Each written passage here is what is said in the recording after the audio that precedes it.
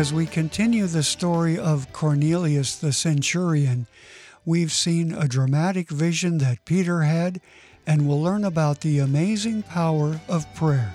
Here's Pastor David. Let's get into it.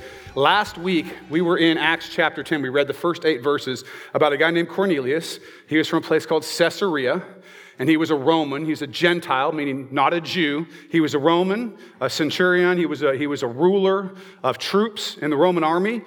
But he had chosen to follow the one true God. He worshiped the God of Israel, and which was a major thing for him, because everything in his culture said, follow these idols, follow this other way. But he chose to follow God. And so he was praying, and as he was praying, he had a vision, and this angel told him to send for a guy named Peter, to send to go get him. So that's what happened. He had this vision. They told him to send, so he got his servants, his folks, and he said, go and get Peter. And so that's where we are in chapter 10. We're going to start now with verse 9, and we're going to keep walking through and see what happened here. Let's look at verse 9 in chapter 10, okay? So he's just sent his people to go to Joppa. This is the next thing we hear. The next day, as they went on their journey and drew near to the city, Peter went up on the housetop to pray about the 6th hour. All right. So remember, Cornelius is in Caesarea. Peter is in Joppa. We have a map, if we can get that up. Joppa is about 30 miles from Caesarea. So the reason that they didn't get there in a half hour or so, give or take, for traffic is because they didn't have cars. This is a long time ago, and they were probably walking, and it took a couple days to walk 30 miles. So the next day, they're nearing Joppa as this part of the story that we're reading, and Peter goes up on the housetop to pray. In that time, in this area of the world, they had flat roofs, and you would go up there. They usually had stairs that would go up, kind of an opening. You could come out on the roof. It was hot sometimes, and you get kind of a cool breeze if you were up on the roof, so you might hang out up there. We also know that Peter was at the house of Simon the tanner, and we know that tanning animal hides was a stinky profession. And I don't know if he was doing that there at the house or if Simon did it somewhere else, but if he was doing it at the house, I could certainly understand why Peter might go up on the roof, spend a lot of time on the roof, because dang, right? Animals in the hot sun, that stinks, right? So anyway, he's up there. It says he is going there to pray about the 6th hour. So the way that the Jewish folks kept time is a little bit different than we do. And we read last week that Cornelius was praying at the 9th hour, which was 3 p.m., okay, at the 9th hour. So the 6th hour, if the 9th hour is 3 p.m., the 6th hour, noon. Gosh, you guys are awesome at math. I didn't want to do it myself. That's why I made you do it. So the 6th hour is noon, okay? This was the normal time to pray for Jewish folks was at the 3rd hour and the 9th hour. Okay, these were the times of the sacrifice in the temple. These were the times that Jewish folks would pray at those 2 times. And then some who were devout would also pray at a 3rd time of the day at noon. We know this in Jewish culture. We read in the Psalms, David writes this in Psalm 55:17. He says, evening and morning and at noon I will pray and cry aloud, and he shall hear my voice. We also know that Daniel would go and pray 3 times a day. So this is a tradition that's going on, that those who are devout, that those are serious about their prayer life, they would pray at these times, okay? And even the early church would pray at those 3 times of the day, okay? 9 in the morning, noon, 3 in the afternoon. These were times that were set aside for prayer. Of course, the church would also pray, the early Christians would also pray all the time. Just all the time, anytime, spontaneously, and hopefully kind of without stopping. In other words, sort of always being in a place where you're communicating and communing with God. Never like he's over here, I'll see you at 6 o'clock or something like that. He's just kind of that's the way that the Christian life was set up. But they did keep these prayer times. So there's that. Let's look at verse 10, okay? Next verse. It says this, then he, talking about Peter, became very hungry and wanted to eat. But while they made ready, he fell into a trance. Okay. It's about lunchtime. It's noon, right? Peter gets hungry. Now, this is one of those places where I feel very connected to the apostles. Because for those of you who can see me, you realize that I get hungry. I used to think that I looked like a Greek god until I found out that Buddha wasn't from Greece. But All right. Not too much laughing, okay? You get hungry, right? He may have been fasting that day. He's hungry. He's up on the roof, right? And he's praying, and he goes into a trance. This word signifies that he's basically, he's not experiencing things with his conscious senses. Okay, probably you could wave your hand in front of his face and would nothing, right? He's in a trance. He's experiencing something spiritually. A little bit different than the vision that we hear about in the last chapter with Cornelius and the angel, where he's seeing something. Peter's in a trance for this vision. So he is in what some would call a mystical experience. Okay, he's experiencing God, kind of like he's outside of himself, experiencing God. Now let's look at the next couple of verses here. It says in verse 11, "And saw heaven opened, and an object like a great sheet bound at the four corners, descending to him and let down to the earth. In it were all kinds of four-footed animals of the earth, wild beasts, creeping things, and birds of the air. And a voice came to him, 'Rise, Peter, kill and eat.'" So he sees heaven opened. Now, if you were here a little while back, we did a message in the 7th chapter of Acts where Stephen, a deacon in the church, was stoned to death. And right prior to them starting to hurl those rocks at him, he saw heaven opened. So we see something similar here where Peter, he sees heaven opened. Okay, in his trance, that's what he sees. And then he sees this linen cloth, this sheet. Okay, it could be like a bed sheet or even like a sail for a ship. Something like that is what the word refers to. He sees it come down, and there's all these animals in it. Okay, there's four-footed animals, there's birds, and there are creepy, crawly things, which is the part that gets me like, If there's spiders in that thing, I'm like, trance over, baby. I'm out of here because I don't like that. Even in the trance, I don't want to mess with spiders. Don't use that against me, please. I know that somebody's going to put a spider in my car or something. Don't do that. So this is what he sees, okay? He sees all these animals, and then he's told to get up and kill and eat, which is a little brutal, right? Because we aren't used to killing while we eat. Some of us maybe are. Some of you are hunters, that type of thing, and you kill the food that you eat sometimes. I've never done that I can think of, but it is not something normal for us. It would have been more normal for them to kill and eat. But Peter said, "Not so, Lord, for I have never eaten anything common or unclean." So Peter says no to the Lord. If you know much about old Pete, you know that sometimes he has this tendency to speak far in front of his thinking. And so he says things that later he has to be rebuked for or finds out weren't the right thing to say. Reminds me of someone I know, me, and I think that's kind of why Peter is somebody that we can all kind of connect with, because we all sometimes, or many of us sometimes, say things we shouldn't say.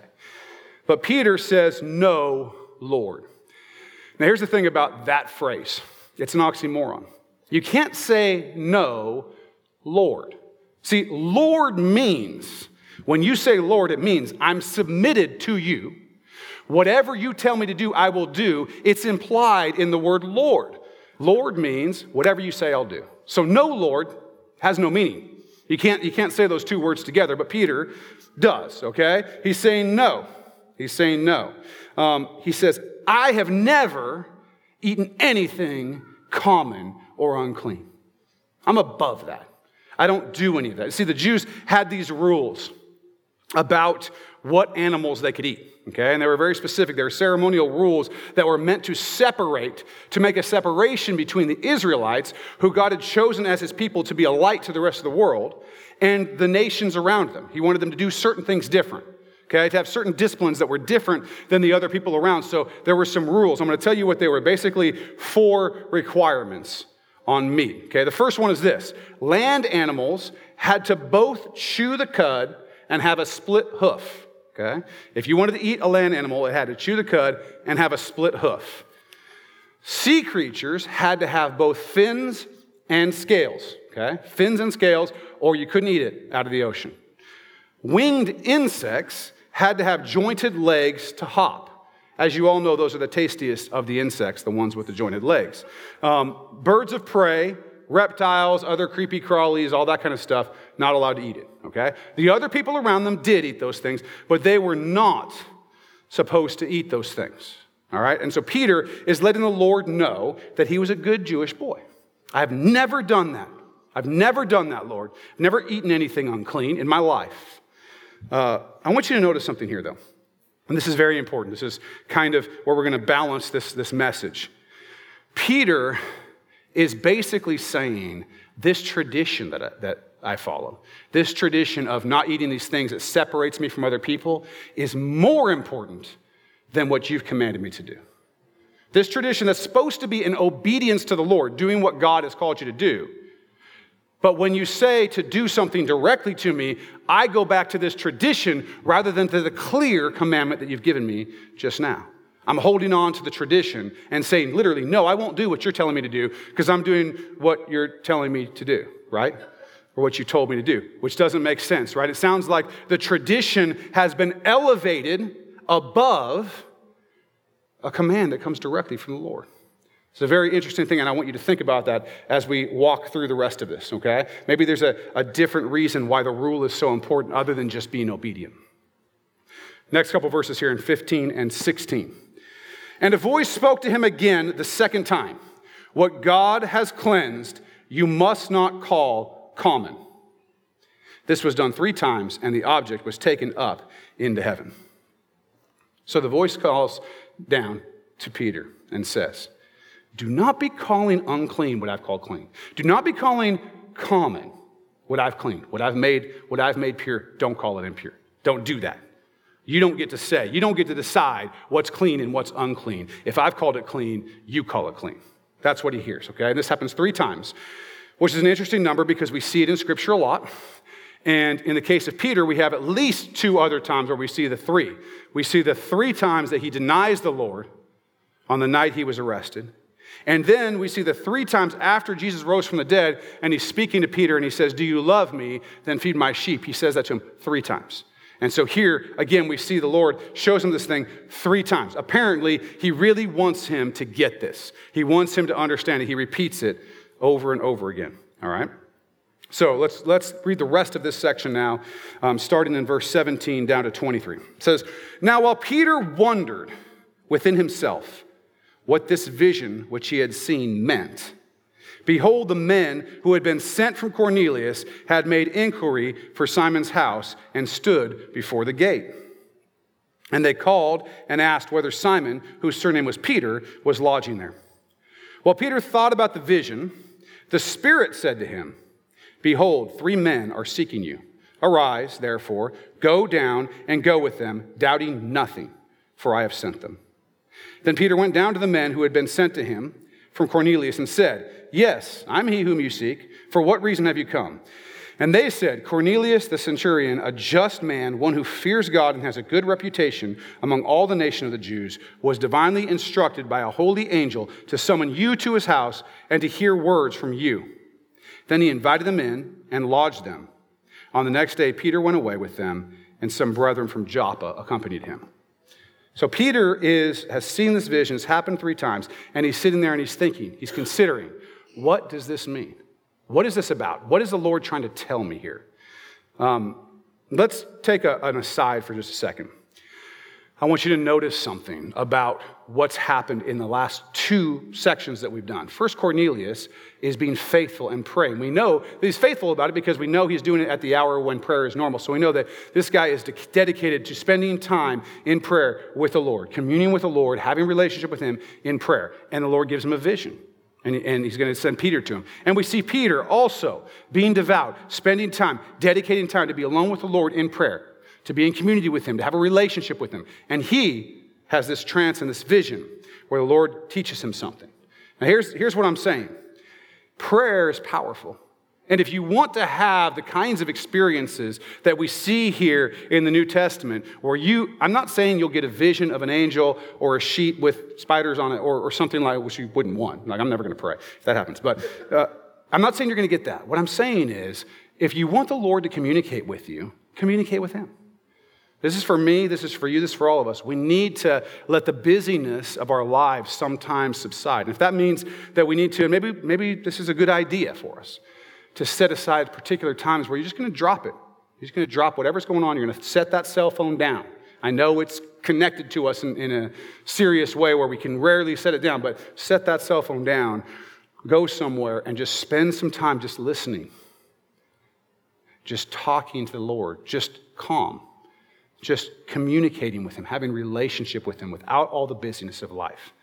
I know that it's normal, at least for me, to do a lot of kind of the rapid fire prayer stuff where it's like, oh, Lord, help me with this, or, Lord, love you, Lord, or, this kind of stuff. And it's continuous. It's good, but sometimes the serious prayer is avoided in favor of kind of the quick prayer. Lord, I can't find my keys. Where are my keys, Lord? That type of stuff, right? And that's legitimate. Ask the Lord when you lose your keys. He knows where they are. I promise. But it's something important to realize from the Scripture that people are having these experiences when they're dedicating themselves to prayer. And then Peter hears from the Holy Spirit, and he says, listen, go down, see what these guys want. Go do what they want. The Lord is in this, right? The Lord is in this. He set this up so much so that we know it's 30 miles, and it took them a certain amount of time to walk there, so that the Lord knew to hit Cornelius in his hour of prayer, so that he would send those guys so that they would arrive exactly on point at the time right after Peter gets done praying. So there's no question about the fact that the Lord set it up for Peter. I have this trance, I get out of it, I'm thinking about it, knock, knock, knock, here come these guys. Holy Spirit says, go do it. So there's no question about what he's trying to show him, okay? So prayer is powerful. Prayer is powerful. We all need to be in prayer as much as we can. All right. Here's an interesting thing. Peter's starting to get the hint. We see him go down, and there's these Gentile guys, and he invites them into the house. Now, to you, that just seems like part of the story, maybe, or maybe it doesn't, depending on how much you know about Jewish people in the first century and Gentiles. Let me give you a little hint of what it was like. Jewish folks did not like Gentiles, okay? And that is a really nice way of saying they despised them. They despised them. They thought they were unclean, defiled. If they walked down the street and a Gentile brushed up and touched them, they would probably go wash that off. They thought of them as very low and themselves as very high. They did not like Gentiles. It was not unlawful to allow Gentiles into your home, but it might have made you ritually unclean or something, and certainly would have been something that your Jewish neighbors would talk about. Do you see, Peter, you let these Gentiles in? That's pretty messed up. It's the type of thing that would not have looked good. But Peter, who just a second ago was, in front of God bragging, right? He's bragging to God, which is a really bright thing to do. But he's saying, hey, I've never done this. I'm such a good, clean, pure Jewish guy. And he's lifting himself up in that way. And after this vision is done, he's willing to invite these guys in and lodge them, let them stay in his home. So that's an important thing to see, that Peter's starting to get it. He's starting to get it, okay? And then we'll see what happens in our next message on Acts. We'll see where the story sort of goes from there. But let's talk about this section that we've read. What does it mean for us? What should we be getting from it? Let me tell you what is not necessarily the important part for us right now to focus on. And that is the idea of eating clean and unclean foods. The idea that now we can eat pork or whatever, which is amazing, okay? Bacon, thank you, Lord. I might spend some time in prayer just thanking God for bacon later, but it is good, okay? But that's not what we want to take from this. In fact, if Peter had been paying attention, if Peter had been listening, he would have already seen as he walked with Jesus during his ministry that Jesus had thrown away these rules that people had taken and made into something they shouldn't have. There's a point in the book of Mark where Jesus is talking to some scribes and some Pharisees, and he's getting on them about their legalism, okay? They're making these rules, and they're focusing on the rules more than on the heart. He says this to them in Mark 7:9, the last part of the verse. Jesus said, "You are experts at setting aside the commandment of God in order to keep your tradition." This is what he says to the scribes and Pharisees. Does that not sound like what happened during this trance? setting aside the commandment, kill and eat. No, I have my tradition. I want to keep my tradition. That's what I'm going to do. You're experts. Not, hey, one time you did this. You're experts. You're really good at it. You could teach people how to do this. These scribes and these Pharisees were lifting up the tradition and the rule and completely ignoring the heart of what God had commanded them to do. Later in the chapter, he's with his disciples, is what happens. It says, when he had left the crowd and entered the house, his disciples questioned him about the parable, and he said to them, are you so lacking in understanding also? Do you not understand that whatever goes into the man from outside cannot defile him? Because it does not go into his heart, but into his stomach, and is eliminated. Thus he declared all foods clean. So Peter was a disciple. He was probably here when this happened. They come in, they're trying to understand what he's saying about legalism. And Jesus is saying this, listen, the stuff that you're eating, that you're putting inside your body, that's not what makes you unclean. You eat it, you poop it, it's over, right? It comes in, it goes out. Not to be crude, but that's what he said, okay? And, eliminate it, whatever, okay? It's gone. What makes you unclean are the thoughts and motives of your heart. It's not the food that you eat that makes you unclean, although there's some nasty stuff out there that people eat, but it doesn't make you unclean. It comes in, goes out, whatevs, right? What makes you unclean is a heart that's wicked. Is a heart that is selfish, prideful. Those are the things that make you unclean. Your arrogance, your immorality. Those are the things that make you unclean. Focus on that and stop worrying so much about whether you ate the right kind of animal. So he should have already heard this. Yet here he is bragging to God about how he's never eaten anything unclean. So what do we want to get from this? I want to talk about the two sides of this issue. And I'm going to refer to them as lawlessness and legalism. Lawlessness and legalism.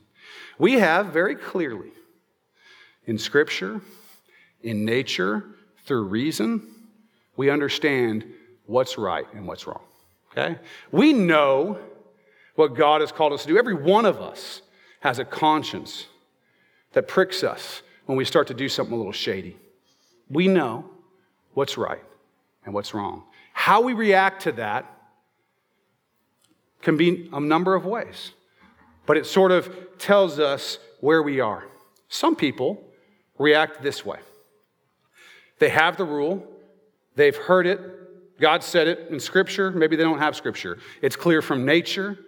It's just clear that some things are wrong, right? And some things are right. They can reason to it, whatever, and yet they say, you know what? I know better. I know what's good for me.